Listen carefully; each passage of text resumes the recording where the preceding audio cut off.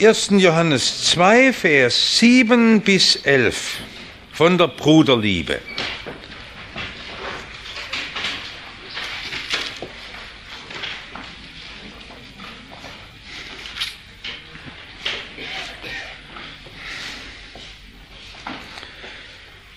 Meine Lieben, ich schreibe euch nicht ein neues Gebot, sondern das alte Gebot, das ihr von Anfang an gehabt habt. Das alte Gebot ist das Wort, das ihr gehört habt. Und doch schreibe ich euch ein neues Gebot, das wahr ist in ihm und in euch, denn die Finsternis vergeht und das wahre Licht scheint jetzt. Wer sagt, er sei im Licht und hasst seinen Bruder, der ist noch in der Finsternis. Wer seinen Bruder liebt, der bleibt im Licht und durch ihn kommt niemand zu Fall. Wer aber seinen Bruder hasst, der ist in der Finsternis und wandelt in der Finsternis und weiß nicht, wo er hingeht, denn die Finsternis hat seine Augen verblendet.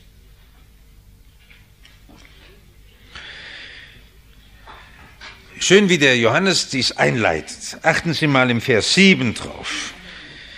Ich schreibe euch das alte Gebot. Wir leben in einer Zeit, in der der Fortschritt so auf den Fahnen steht, dass alles, was von gestern ist, nur noch ein langweiliges Gähnen hervorruft. Und von vorgestern, ach, das ist ja alles schlimm. Interessant, in Glaubensdingen ist das Alte nicht schlecht.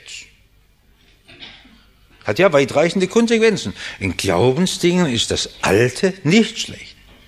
Mir war es in meinem eigenen Glaubensleben immer eine ganz große Hilfe, dass wir auch durch die Jahrhunderte in einer Verbindung stehen. Und ich will gar nicht weiterkommen als zu dem Glauben meiner Großmutter oder meiner Voreltern. Es gibt immer wieder so Tendenzen der Christenheit, dass Leute sagen, aber in unseren Tagen, da kommen ganz neue Wellen. Und ich las neulich in einem Prospekt, das ist also, wie es da hieß, in unserem Jahrhundert der Höhepunkt. Ich weiß nicht, ob Gott solche blöden Redeweisen mitmacht. Das wirklich von Gott Geschenkte geht oft sehr still vonstatten. Immer beim Namen unserer Kirche schon wichtig mit dem Ludwig Hofacker, der so am Rande lebte, von Rehlingshausen wirkte und nur kurze Zeit lebte. Aber die Spuren waren so wichtig. Und ich will doch nicht anders leben als Ludwig Hofacker. Vielleicht ist die Zeit ein wenig anders in der Ausdrucksweise, in der Form, aber der Sache doch nicht. Und das Evangelium wandelt sich doch nicht. Es kann doch nicht anders sein, das Wort Gottes, dass es für uns ein wenig anders übersetzt wird, dass wir sagen, die Sprachformulierungen sind anders. Früher schrieb man Brot mit weichem D, heute schreibt man es mit T. Und das TH ist auch weggefallen bei einigen Wörtern und nur noch ein T ist da. Da gibt es gewisse Modernisierungen, kleine Veränderungen der Schreibweise. Aber ist das Evangelium mit der Sache verändert? Wollen wir wirklich weiterkommen als die Reformatoren, als die Väter der Christenheit, Augustin, Thomas von Aquin oder wer auch immer? Das alte Gebot, wir wollen doch in der Spur Abrahams, Isaaks und Jakobs bleiben. Ich will mich jetzt nicht streiten über konservativ und fortschrittlich, aber im Glauben muss es doch wirklich so sein, dass wir in einer großen Linie, das heißt man in der Kontinuität, durch die Jahrhunderte steht, in der Gemeinde des Glaubens, in der Christusnachfolge, und es gibt keine neue Verkündigung. Das ist ganz anders, ob junge Leute die Lieder ein wenig anders wählen, aber das Evangelium kann sich nicht wandeln. Es gibt auch keine neue Bibel, die neu geschrieben wird für unsere Tage. Wir können das mit anderen Bildern und Beispielen auslegen, und es mag auch in unserer Zeit andere Fragestellungen geben. Da wird es andere Probleme geben, mit denen wir uns herumschlagen. Und doch ist das Wort Gottes unwandelbar. Auch das Gebot. Und das Gebot hat für uns einen wichtigen Sinn, weil es uns weist, was in unserem Leben Vorrang hat und Bedeutung ist. Das Wort, das alte Gebot ist das Wort, das ihr gehört habt. Und doch schreibe ich euch ein neues Gebot, das wahr ist in ihm und in euch, Denn die Finsternis vergeht und das wahre Licht scheint jetzt. Jetzt sagt er, ich tue euch das alte Gebot ganz neu aktualisieren und zeige es euch noch einmal, welche Bedeutung es für uns hat. Um was geht's denn in dem einen uralten Gebot? Es geht um die Liebe. Jetzt hätte ich am liebsten mit Ihnen noch einmal so Ihren Tag durchgegangen. Bei manchen hängt schon am frühen Morgen vorm Frühstück der Haussegen schief und die Liebe ist durchs Fenster entflohen, durchs Kamin ab. Manche, die haben sich geärgert in der Straßenbahn oder im Autoverkehr und die Liebe war dahin und dann mit den Kollegen im Geschäft. Und viele sind da, die sagen, ich habe niemand, der mich lieb hat. Wir merken ja die Lieblosigkeit unserer Welt am allermeisten daran, dass wir niemand haben, der uns lieb hat. Wir sind sehr liebehungrig, nicht nur unsere Kinder, die ja sehr darunter leiden, dass man sie nicht mag. Ich rede mir oft den Mund fusselig, auch mit Ehegatten, dass ich sage, was er aneinander herummäkelt, hat gar keinen Wert. Und wenn er noch so vehement schimpft, nur mit Liebe kann man was erreichen. Und Liebe, die will ja nichts verändern, die akzeptiert. Das Einzige, was uns ja irgendwo beeindruckt, ist Liebe. Und darum hungern wir so nach Liebe, nach irgendjemand, der uns Anerkennung gibt und der uns versteht. Und das ist so schwierig zu lieben. In einer Welt, in der so viel Hass ist, in der man so kalt aneinander vorübergeht. Jetzt können wir auch in das Klagelied einstimmen und sagen, ach, die Welt ist so böse und niemand ist da, der Liebe hat und alle sind so materialistisch gesonnen.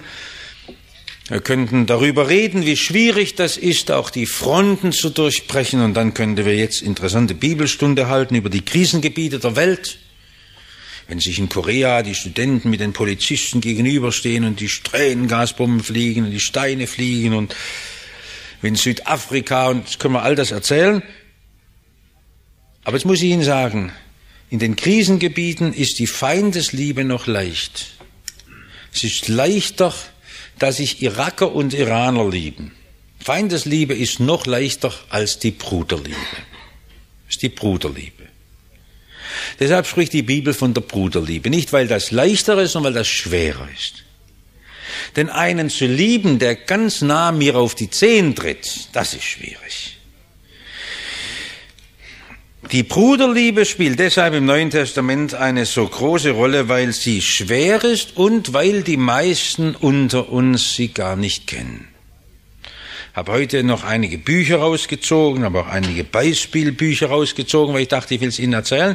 Und habe selbst in einer großen Materialsammlung von Beispielgeschichten der Liebe geschaut. Da kommt Nächstenliebe, stehen tolle Geschichten drin, wie sich im Krieg da feindliche Soldaten um den Hals gefallen sind und da sich geliebt haben. Aber das in einer Kirchengemeinde, in einem Hauskreis, in einer Familie, Eheleute, die sich nicht mehr verstehen, plötzlich wieder lieben können, das ist das Wunder, das Jesus schafft. Mit dem Nahen, mit einem. Wir haben ja vor Jahren schon gerne dieses Büchlein von Hans Bürki weitergegeben, dieses Büchlein von der Zweierschaft. Bei manchen von Ihnen steht es noch. Und da sagt gleich Hans Bürki am Anfang, dass viele gar nie im Glauben viel entdecken, weil sie immer von den Nächsten in der Mehrzahl reden und nie verstehen, dass von ihnen eine lebendige Liebesbeziehung mit einem Christen gefordert ist. Und wenn man die nicht fertig kriegt, bleibt der ganze Glaube leer. Und jetzt verstehen Sie, was Johannes sagt. Die Finsternis vergeht und das wahre Licht scheint in dem Augenblick, wo du Liebe mit einem anfängst zu praktizieren. Das ist natürlich eine Schwierigkeit, die uns immer wieder begegnet, auch wenn wir in unserem Glauben allein sind und niemand haben. Ich habe mir so lange überlegt, wo man jetzt ansetzen soll. Ich möchte irgendwie heute bloß ein klein wenig Sie stupsen und Sie draufstoßen, warum bei Ihnen manches nicht richtig ins Leben umgesetzt wird. Unsere jungen Leute tun ja da etwas leichter. Für sie ist der Glaube nicht zuerst eine ganz große Denksache, sondern für unsere jungen Leute ist das zuerst gerade erlebte Liebe. Und gerade das ist für sie oft der Zugang. Ich erinnere mich noch gut, wie wir in den 70er Jahren diese große Jesus-People-Bewegung hatten. Weiß noch, da drüben auf dem Klavier lag mal ein Zettel, da war hier so eine große Gruppe junger Leute, die sind später in eine ganze Sekte abgewandert. Wir haben ihnen damals Gastfreundschaft gegeben in unserem Gemeindehaus. Und hat mich tief beeindruckt, wie sie da ein Papier hatten, wo sie den ganzen Abend nur redeten Liebe. Die Liebe Jesu, die Liebe Gottes, die in deinem Leben wieder Liebe werden muss. Und das war wirklich eine solche Bewegung. Einige von ihnen waren ja damals dabei, die waren richtig ergriffen, die sind hinausgegangen auf die Straßen und haben sich der Elenden und der Ausgeflippten und Rauschgiftsüchtigen angenommen aus Liebe, weil die Liebe Jesus sie trieb.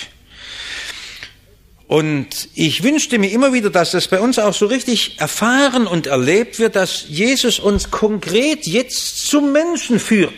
Aber das ist zuerst das Entdecken des Bruders.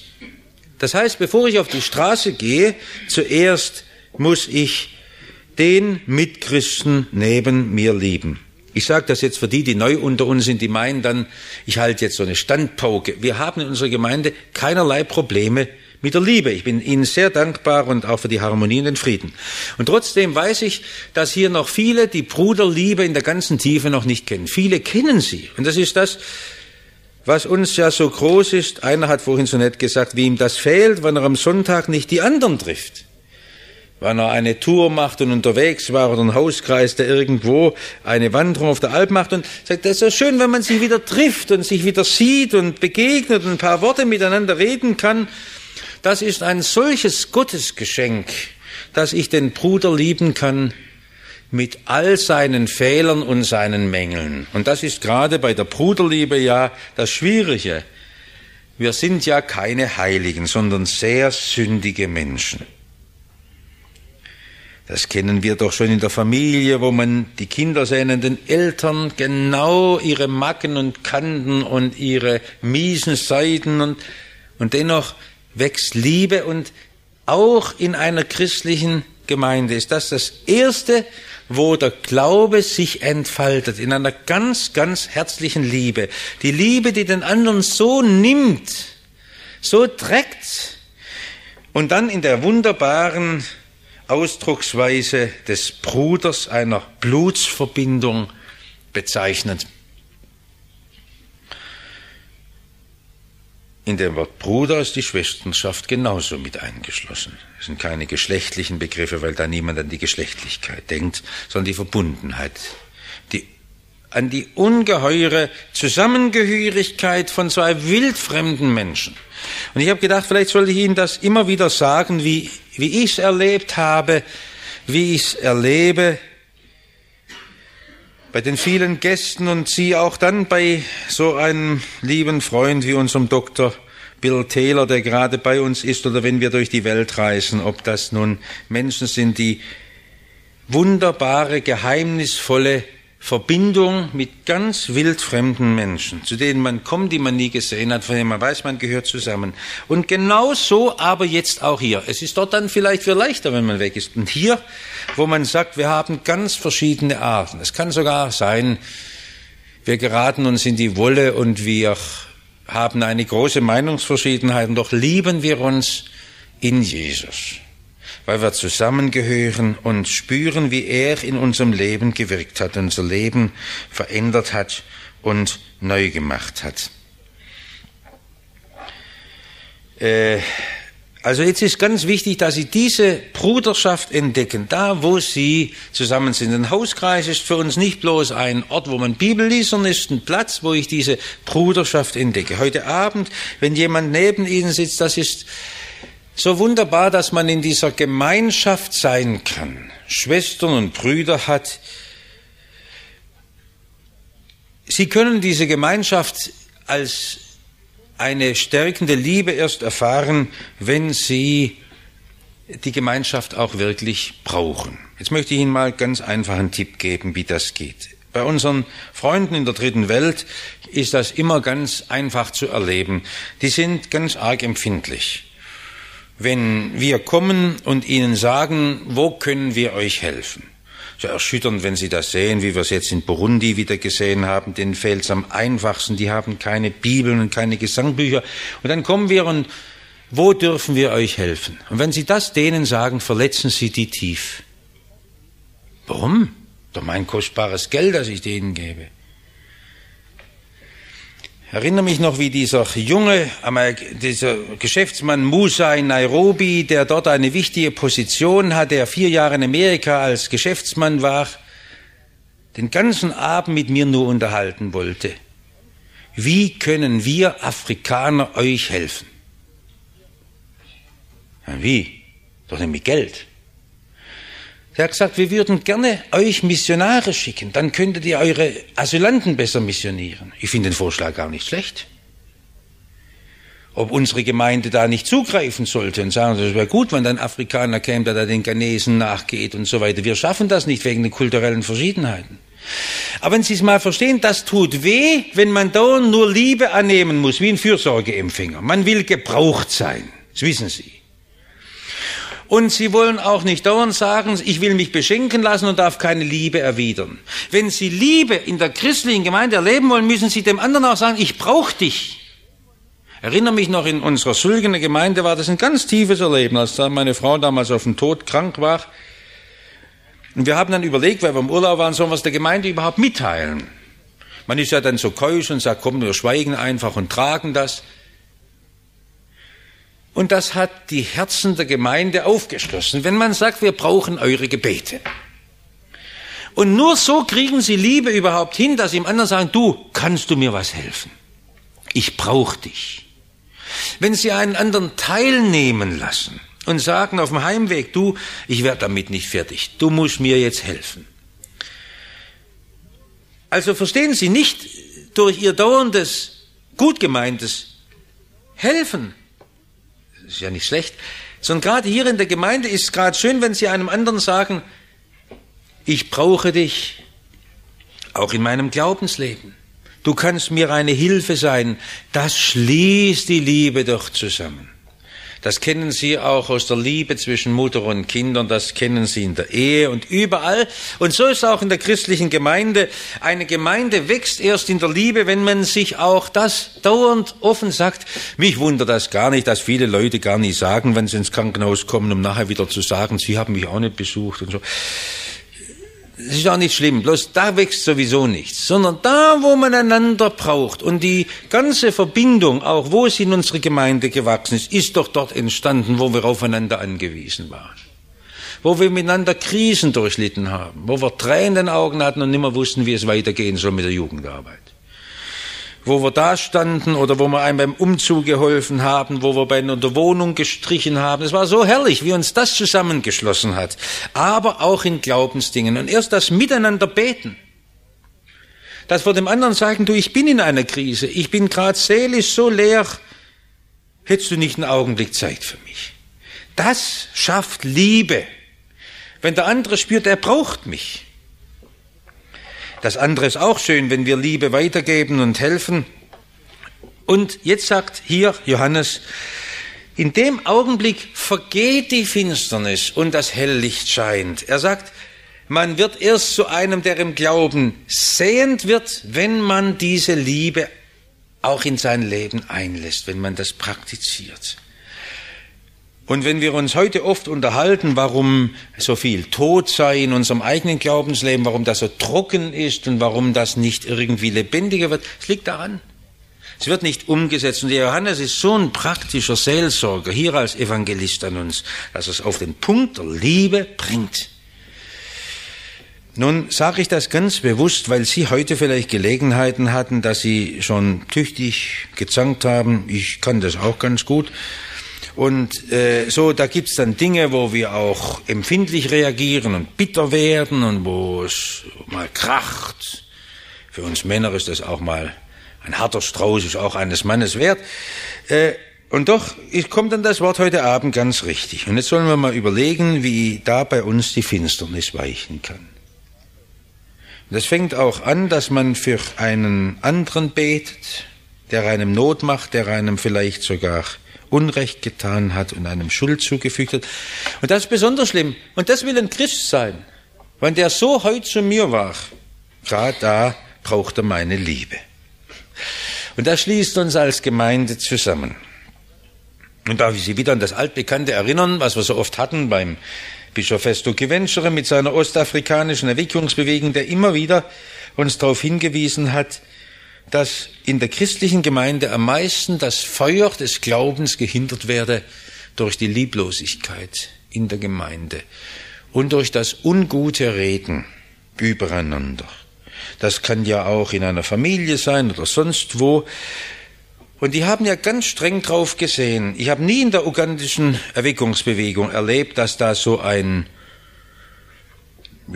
peinliches Sündenbekenntnis in der Öffentlichkeit gegeben wurde. Da haben die Afrikaner noch viel mehr Scheu als wir. Das ist nicht gemeint, dass man irgendwelche Dinge, die nur vor Gott und den Seelsorger bestimmt sind, in die Öffentlichkeit sieht. Aber das, was sie in der Gemeinde tun, das sprechen sie aus. Dass Kinder vor den Eltern sagen, mir ist es leid, die Spannung von dort. Und sie wissen, wie das befreiend ist, auch in einer Ehe, wenn man das offen ausspricht und sagt, heute Morgen, das war mir leid, wie der Tag begonnen hat. Und so soll es nicht mehr sein. Und wie aus diesen Augenblicken die größte Liebe entsteht. Vergebene Schuld, die ins Licht Gottes gebracht wird, die in Liebe einmündet. Und da scheint das Licht. Was ist das Licht? Das ist die Gegenwart Jesu. Und plötzlich in diesem Licht ist alles da. Wärme. Man kann sehen, man kann leben.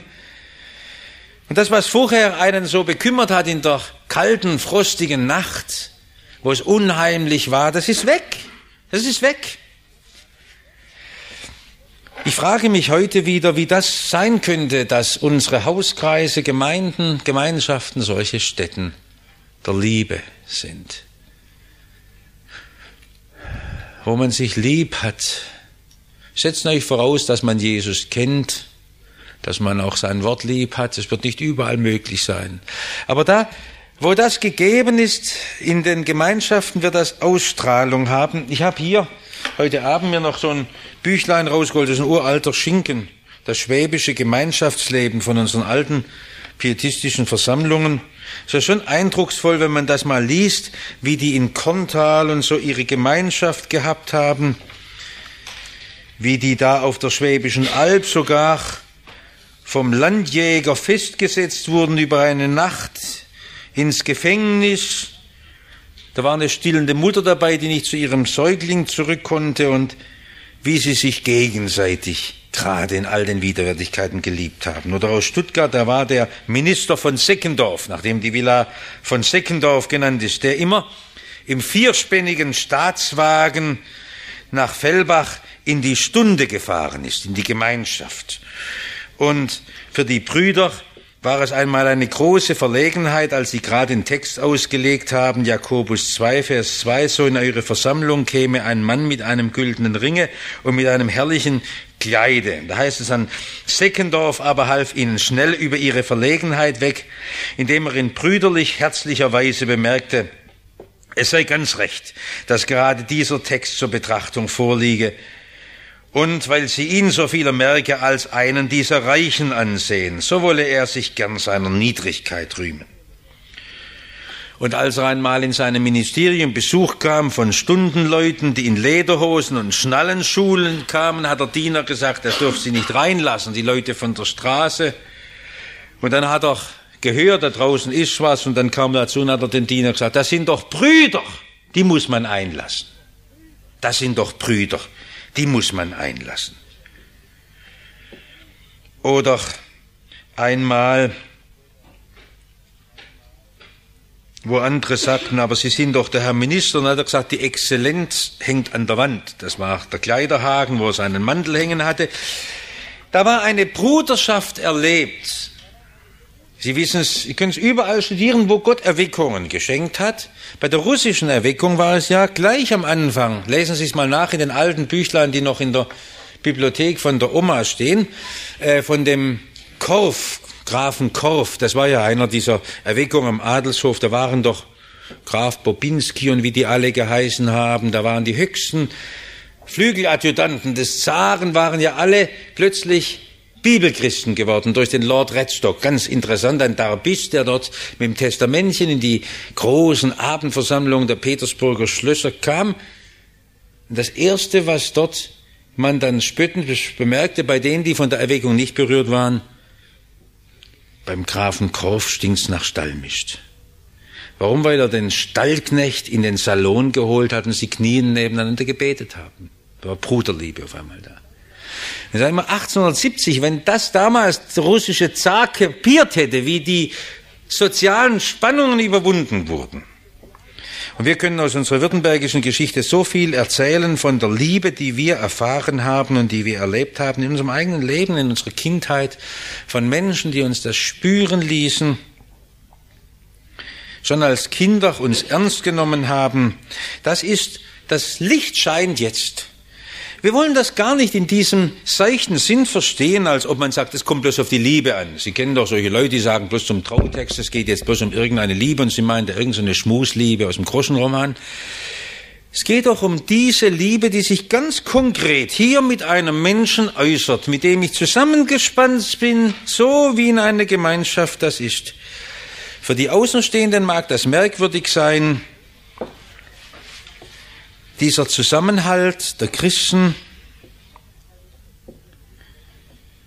Ich habe das oft erlebt, selbst wenn es dann irgend in den Zeitungen üble Angriffe gab, wie diese Bruderliebe so spürbar war, wo die Leute wissen, wir wissen doch genau, was los ist. Da weiß man, da ist ein Mitfühlen, da ein Mitdenken und ein Mittragen. Und diese Liebe dürfen Sie erleben, auch hier in der Gemeinde, und ich bitte Sie immer noch einmal, nicht zu sagen, ich gehöre nicht dazu, sondern Sie gehören dazu und sogar in der Liebe gehören Sie dazu. Und Sie sollen hier viele, viele Menschen finden, die Ihnen alle nur Liebe schenken. Und wenn Sie das nicht wollen, ist das ganze Glaubensleben für die Katz, dann kommen Sie nie weiter. Und wo überall? Und wenn Sie in die Hahnsche Gemeinschaft gehen, in der Paulinenstraße, Liebe, die Ihnen entgegenstrahlt, oder in der Fortbachstraße, oder in der Süddeutschen Gemeinschaft in der Eugenstraße, oder in Hauskreisen und Gruppen und wo auch immer, Liebe, ungeheure Liebe. Jetzt kommt das Problem, wenn einer doch im Hass bleibt. Vers 11. Wer aber seinen Bruder hasst, gibt's das denn wirklich? Gibt's da nicht dazwischen noch eine ganze Menge anderer Schattierungen? Es ist doch nicht bloß, dass man schwarz-weiß das zeichnen kann. Liebe, Hass. Es gibt doch auch noch Sympathie und vielleicht, ich mag den nicht so wie den anderen. Aber der Johannes sagt, es gibt's nicht. Es gibt entweder nur Liebe oder nur Hass. Für unsere menschlichen Empfindungen gibt's ja sehr viel mehr. Also die meisten Leute sind so in der Grauzone angesiedelt. Die sagen, wenn ich in eine christliche Gemeinde gehe, ich möchte mich möglichst ein wenig absondern. Ich höre und das andere lasse ich mal und ziehe mich dann wieder in meine Umgebung zurück. Können Sie tun, aber Sie verlieren dadurch sehr viel. Und der Johannes sagt, wer so handelt, hasst letztlich seinen Mitbruder oder seine Mitschwester. Denn damit vergeht er sich an ihm. Und ich will es Ihnen mal sagen, weil wir doch als Bibelleser jetzt auch so eine Verantwortung tragen für unsere Gottesdienstgemeinde. Und ich weiß, wie viel auch Leute da sind, die gar keinen Bezug zum Glauben haben am Sonntag. Wissen Sie, ich kann Ihnen sagen, am Sonntag, wo ich das ein paar Mal gesagt habe, da kann unter der Empore waren vielleicht 4, 5 Reihen, wo nicht einer auch nur seinem Nebenmann eine Hand gegeben hat. Und es geht mir nicht darum, um ein paar Witzchen und so, dass man da seiner Frau noch mal einen Kuss gibt oder so. Um das geht mir gar nicht, sondern dass man irgendwo das mal benutzen, und da würde ich einen Luftsprung tun, wenn nur 3 Liebe erfahren hätten durch dieses Grüßen hin und her und alle ihre Schüchternheiten, alles in Ehren. Sondern da vergeht man sich am anderen. Man vergeht sich am anderen. Weil ich den gar nicht sehen will und weil ich gar nicht merke, dass der mich braucht und ich ihn auch brauche. Und Sie können Ihr Christsein nicht solo leben. Sie können es nicht. Sie brauchen andere. Es geht nicht, es hat noch nie einer solo leben können. Entweder stirbt Ihr Glaube ab oder Sie erleben nichts darin. Darum ist das ein Geschenk und ich freue mich auch, wenn ich das höre, dass ein Hauskreis da am Sonntag nach Böhringen zieht und nach Lonsingen geht. Und dass man da miteinander auch Gemeinschaft hat und dass das praktiziert und dass am Sonntag, am nächsten Sonntag wieder eine Wanderung sein wird und dass man sich trifft und einen Geburtstag miteinander feiert. Das beglückt mich direkt, dass da Menschen sind, die noch reden, wenn sie in der Straßenbahn nach Hause fahren und dass man auf der Freizeit einen mit einlädt, auch wenn man einen Umweg fahren muss. Aber wenn man weiß, da nehme ich einen rein, nicht bloß, dass er transportiert ist, sondern weil Gemeinschaft und Liebe dadurch sichtbar wird.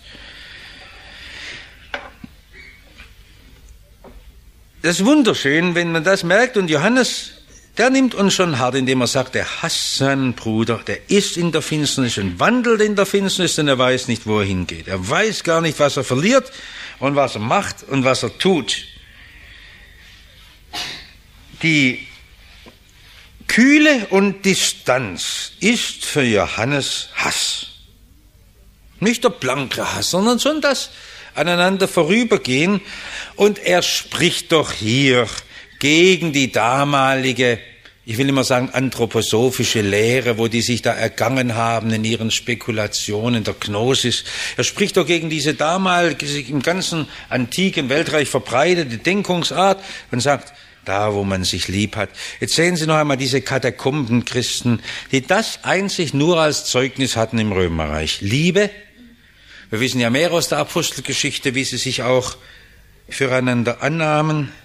Ich möchte den Hut ziehen vor jedem von Ihnen, der irgendwo noch Zeit findet, nach einem Kranken zu schauen. Wenn man das wieder sieht, auch in unserer Gemeinde, wenn so alte Leute da sind und oft über Tage hinweg niemand sehen und dann ganz glücklich sind, dass sie so einen Strick um den Hals haben, wo sie mit dem Roten Kreuz wenigstens noch eine Notrufverbindung haben. Was es in unserer kalten Welt bedeutet, dass jemand da, der einen lieb hat, irgendwo einen Anruf und sagt, mich haben oft Nichtchristen beschämt, die das toll praktizieren.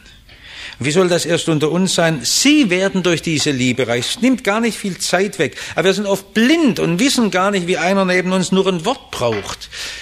Und junge Leute, die um uns her leben, Kinder, denen wir begegnen, das ist das Zeichen unseres Glaubens, das hier sichtbar werden soll. Und auch im Neuen Testament kenne ich keine Solo-Christen. Wir könnten sie überall aufzählen. Ich habe sie jetzt gar nicht. Paulus und Timotheus, Paulus und Barnabas, Paulus und Silas. Paulus hat verschiedene Kombinationen gehabt. Johannes und die Mutter Maria. Waren ganz verschiedene Kombinationen, mal Mann, mal Frau, das waren Ehepaare, das waren Freundespaare, das waren zwei Frauen miteinander. Aber irgendwo muss für sie auch es eine Beziehung geben, wo sie mit einem Menschen eine ganz lebendige, intensive Verbindung haben. Das bereichert sie, das ist so schön. Oder wo sie mehrere haben, mit denen sie diese Gemeinschaft haben können. Das soll gar nicht ein Gesetz sein, das sie jetzt drückt und knechtet, sondern etwas, was ihnen heute Abend einfach wieder hilft. Und ich freue mich so, wie das auch nach der Bibelstunde dann bei so vielen ist, wenn man dann nach Hause geht, wenn man dann in der Woche wieder anruft und voneinander weiß und spürt, man hat eine Heimat gefunden in dieser unwirtlichen Welt und man braucht einander. Und dass gerade dadurch das Licht scheint, das ist noch überwältigend, dass das ein Zeugnis ist an die Welt. Sie, wie haben sie einander so lieb. Ich möchte das gar nicht überdehnen, dass das jetzt die Welt spektakulär findet, dass das morgen in den Schlagzeilen vom Spiegel steht, aber das ist genau das, was unserer Welt fehlt. Liebe. So furchtbar schwer, dass diese Welt Liebe heute nur noch in der Selbstsucht kennt, in dieser Ausbeutung der Frau in einer nicht gekannten Art, wie das alles in einem üblen Sinn gebraucht wird. Ein Mädchen lieben heißt mit einem Mädchen schlafen. Und da ist die Gemeinde wieder gefordert, Liebe zu geben in einer Welt, wo so viele Menschen nach wirklicher Liebe hungern und sie suchen. Und ich glaube nicht, dass dann einer wirklich sagen kann, ich bin so allein und niemand hat mich lieb. Das kann es nicht geben, weil sie einfach den Schritt tun dürfen und dem anderen sagen können, du, ich brauche dich. Und wir brauchen einander, auch wenn man sich wehtut. Es gibt keine Ehe, wo man sich nicht wehtut, wo man sich nicht Lasten zufügt. Aber das Wunderbare ist, wenn man es in der Liebe erlebt und in der Liebe immer wieder klärt.